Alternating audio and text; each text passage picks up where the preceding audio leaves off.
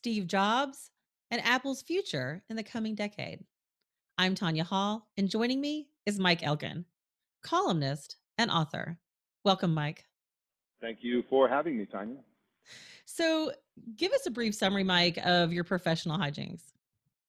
I'm an opinion columnist. I write about technology, a variety of subjects, just about every major technology subject from consumer gadgets to enterprise security. And I'm also a nomad. So I don't have a permanent home. I live all over the world with my wife, and right now I'm in Mexico City.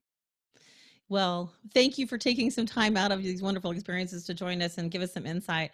I want to talk about a big name in tech. In fact, it's obvious to anyone who visits your website that you write extensively about Apple, the company, its products, and its direction. The world lost Steve Jobs at the beginning of the current decade. So, what did Apple lose when it lost Steve Jobs?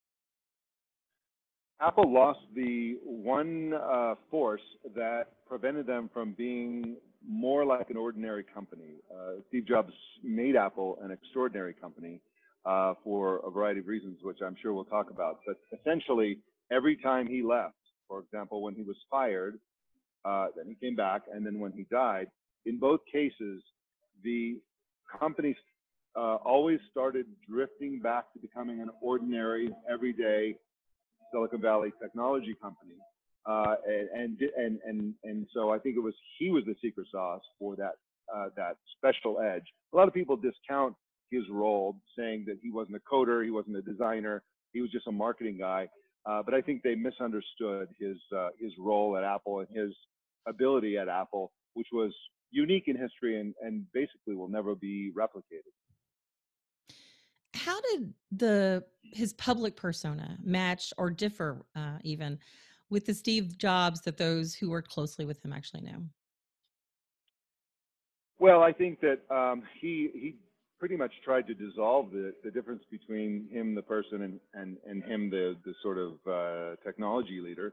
He was what was unique about him, I think, was that he had a situational unique position, and he had a personality that was uniquely geared to what he did. Situationally, he was a guy who's a Silicon Valley legend, worshipped by his own employees, worshipped by many in the industry, who was a bit of a tyrant. He was a big jerk, basically, when he had to be, and he had the equivalent of total dictatorial powers with Apple. This is very rare. People think CEOs give orders and then everybody obeys. That's not how companies work. But he could give orders and everyone would obey. And he could give orders late. For example, when the first iPhone came out, just right before the launch, it had a reinforced plastic screen. He just didn't like the feel of it. So he said, no, give me glass. I don't care what it takes. When they brought the colors of remember the Macs with the handles that had the different fruity colors, he just didn't like the color blue. And he just simply said, no, this isn't the color. Bring me the right color. And they said, yes, sir. And they ran off and brought the right color. Other CEOs can't really do that. And that's what it took for him to refine all the products based on his own personal obsession with simplicity, minimalism, this kind of Buddhist hippie thing where he wanted no buttons, a simple piece of glass. And he was able to dictate those specs on his product, and that's what made Apple so completely unique. And you see that as he left, the product is sort of drifting away from that hyper simplicity, that singular, the one iPhone, the attitude where the products that are really driving business for Apple are appealing consumer products that are, sort of condensed and consolidated into hardware, software services that are all combined. Now Apple's drifting off into TV shows and financial services. I don't think he would have wanted anything to do with that. So let's elaborate on that. So in the current decade, is there anything that Apple accomplished that they may not have accomplished if Steve were still alive? Well, in terms of doing better than they would have done under Steve Jobs. I would say, or their services. You mentioned some of the Yeah, things that Apple's doing now that you don't think would have happened or would be happening if Steve were right. around.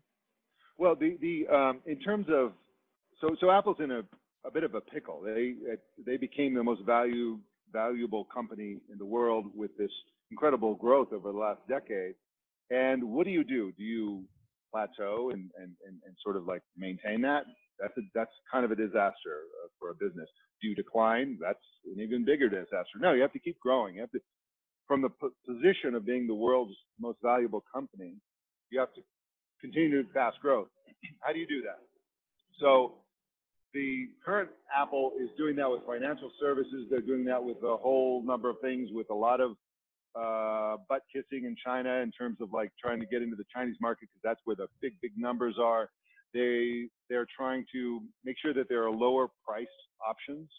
You know, the price of things in the modern Apple is just shockingly low. You know, the price of their TV, their Apple TV Plus offering, the fact that they're selling older phones and cheaper phones and around the world. That's not a Steve Jobs attitude. He would always wanted to be top of the line, expensive stuff. But in terms of on a negative side, I think the company has gone astray a bit with a number of moves that Steve Jobs would never have approved. For example, I don't think he would have allowed the company to get into Apple TV Plus, making content, making TV shows. The TV shows are terrible because Apple doesn't know what they're doing in the TV show market. He would have known that before they even started. They're throwing tons of money at these shows, and they're, you know, one of them, the morning show is okay because it's got huge stars, but the rest of them are kind of laughable. I don't think Steve Jobs would have acquired Beats. I don't think Steve Jobs would have allowed the MacBook to be destroyed by all these like weird, ugly things like the Touch Bar, or he wouldn't have allowed the elimination of the MagSafe feature, which everybody loved. I don't think he would have allowed the company to have forced customers to suffer under the keyboard that everybody hated. He would have quickly moved to the better keyboard that people liked, and instead of just trying to force people to like it. He would have figured how to prevent Apple events from becoming boring, which they are now. I mean, this last event, you know, they rolled out all this amazing technology, but people were like, yeah, that's, you know, pretty dull and there's no excitement.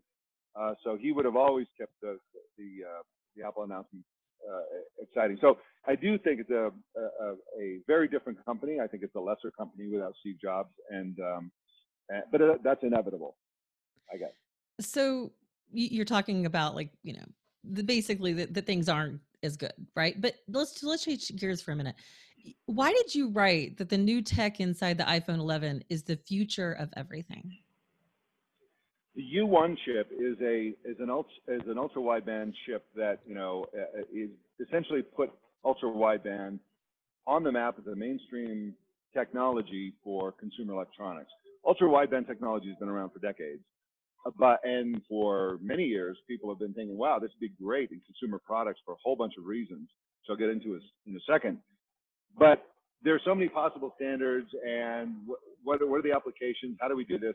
What Apple did was they designed the U1 chip. Now, the U1 chip, the way to look at the U1 chip is that it's radar that can actually convey data.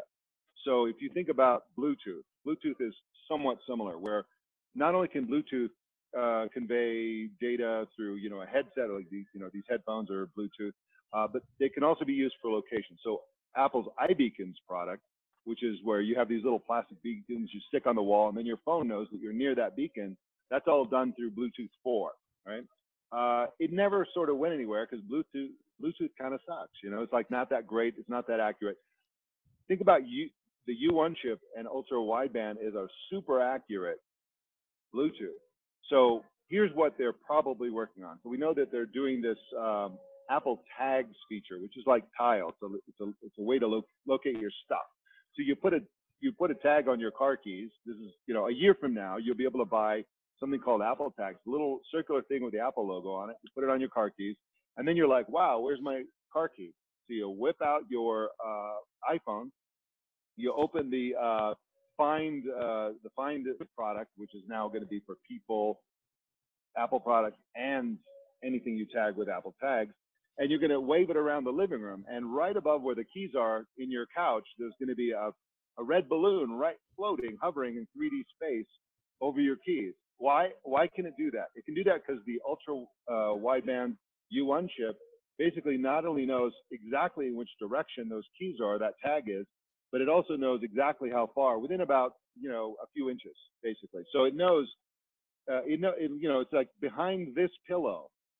That's really powerful, not for finding your car keys, but when they convert iBeacons to the U1 chip, which there's indications that they are going to do that because of some patents and trademark news coming out of Europe, then you're going to be in a situation where your phone will know exactly where you are, not pretty much generally where you are, but exactly where you are, and also where other things are in space. And then the real magic is when they put it in Apple smart glasses in the future. It'll be able to 3D map the real world in real time and actually give us somewhat HoloLens Magic Leap-like features in much more ordinary glasses for augmented reality. So augmented reality, we'll know where things are, and also be able to place things in 3D space. So for example, you'll be able to place objects on a table, virtual objects on a physical table. So the U1 chip is incredibly revolutionary. Everybody missed it because, first of all, they didn't even mention it during the keynote. They actually had it on the screen behind them as a reference. But they also, the first feature for this is for AirDrop. So right now, when you want to AirDrop somebody and you're in a crowded place, you get everybody in the crowded place who's using AirDrop pops up in some random order or basically on who's closest. With the U1 chip, you're able to point at your phone at the person you want to AirDrop, and they will be the first choice when you AirDrop. Okay, that's a pretty lame feat. I mean, it's not lame. It's just almost insignificant. So you have this thing that is of incredible. It has an incredible future about how it will change how devices work. But right now they're just using it for this little tiny thing. And by the way, the fact that Apple is doing this has caused the entire industry to go scrambling to get their, the Android phone market and other consumer electronics devices scrambling to bring ultra widebands into their products. And most interestingly, there's a possibility that they'll be able to use the same standard as Apple, which is kind of shocking because usually Apple tends to be super proprietary. But we may have one standard for ultra wideband in consumer electronics thanks to Apple. And if that happens, that will be amazing. So as you've mentioned throughout this interview, that Apple is a player in many domains: hardware, software, services, vehicles, entertainment content, which you obviously are not a big supporter of, and credit now, right? So Yeah. what domain is Apple best positioned to dominate in 2020 and beyond? And where does its greatest vulnerability lie? Well, the place where it will dominate is where it has always dominated. So Apple, my unified theory of Apple is that they basically they think of every product, or historically have thought of almost every product as either content consumption or content creation. And they've been able to dominate both of those. Now, of course, they do everything. You can do your enterprise job with an iPhone and an iPad and a MacBook Pro. All the computers do all the things. But what Apple really focuses on, content creation, content consumption. So if you look forward to where we're going, content consumption is going to transition from TVs, laptops, tablets, and smartphones into two additional areas. Now, those things aren't going to go away anytime soon, anytime within the next decade or two. But we're going to add to that augmented reality, and Apple is in a great position to dominate that. There's amazing patents for augmented reality glasses, especially the technology for conveying video into your eyeballs. They have some really great technology for that, and a whole bunch of other patents. And the other one is cars. So cars, when they become self-driving, will become content consumption living rooms on wheels. And Apple will be there to have Apple technology in these cars that will enable you to do virtual reality, augmented reality, watch movies, do video conferences, listen to music, and it's all going to be a great Apple branded experience And so that's an area that they're going to get into. Not a lot of people believe in the Apple car, but I'm a believer, and I really think that that's a big, big deal. The financial services and all this stuff, this is I wouldn't say desperate attempt, but this is necessary right now because Apple's not ready to continue growing with these other consumer products.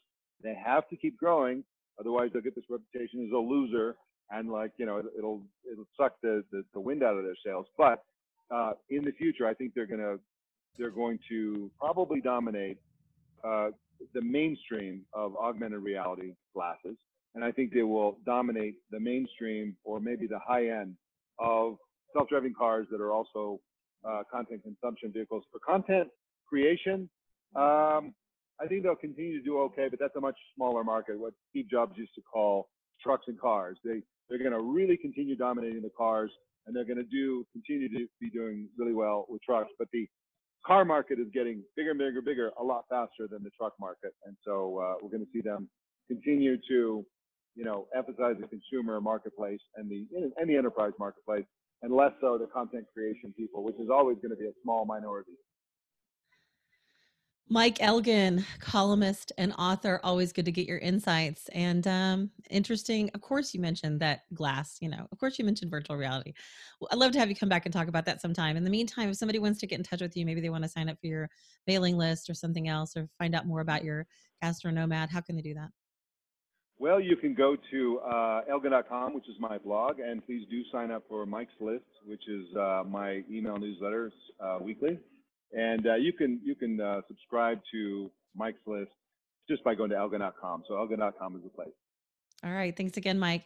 And if you guys want to find more of my interviews, you can do that right here or go to tanyahall.net. Thanks for watching.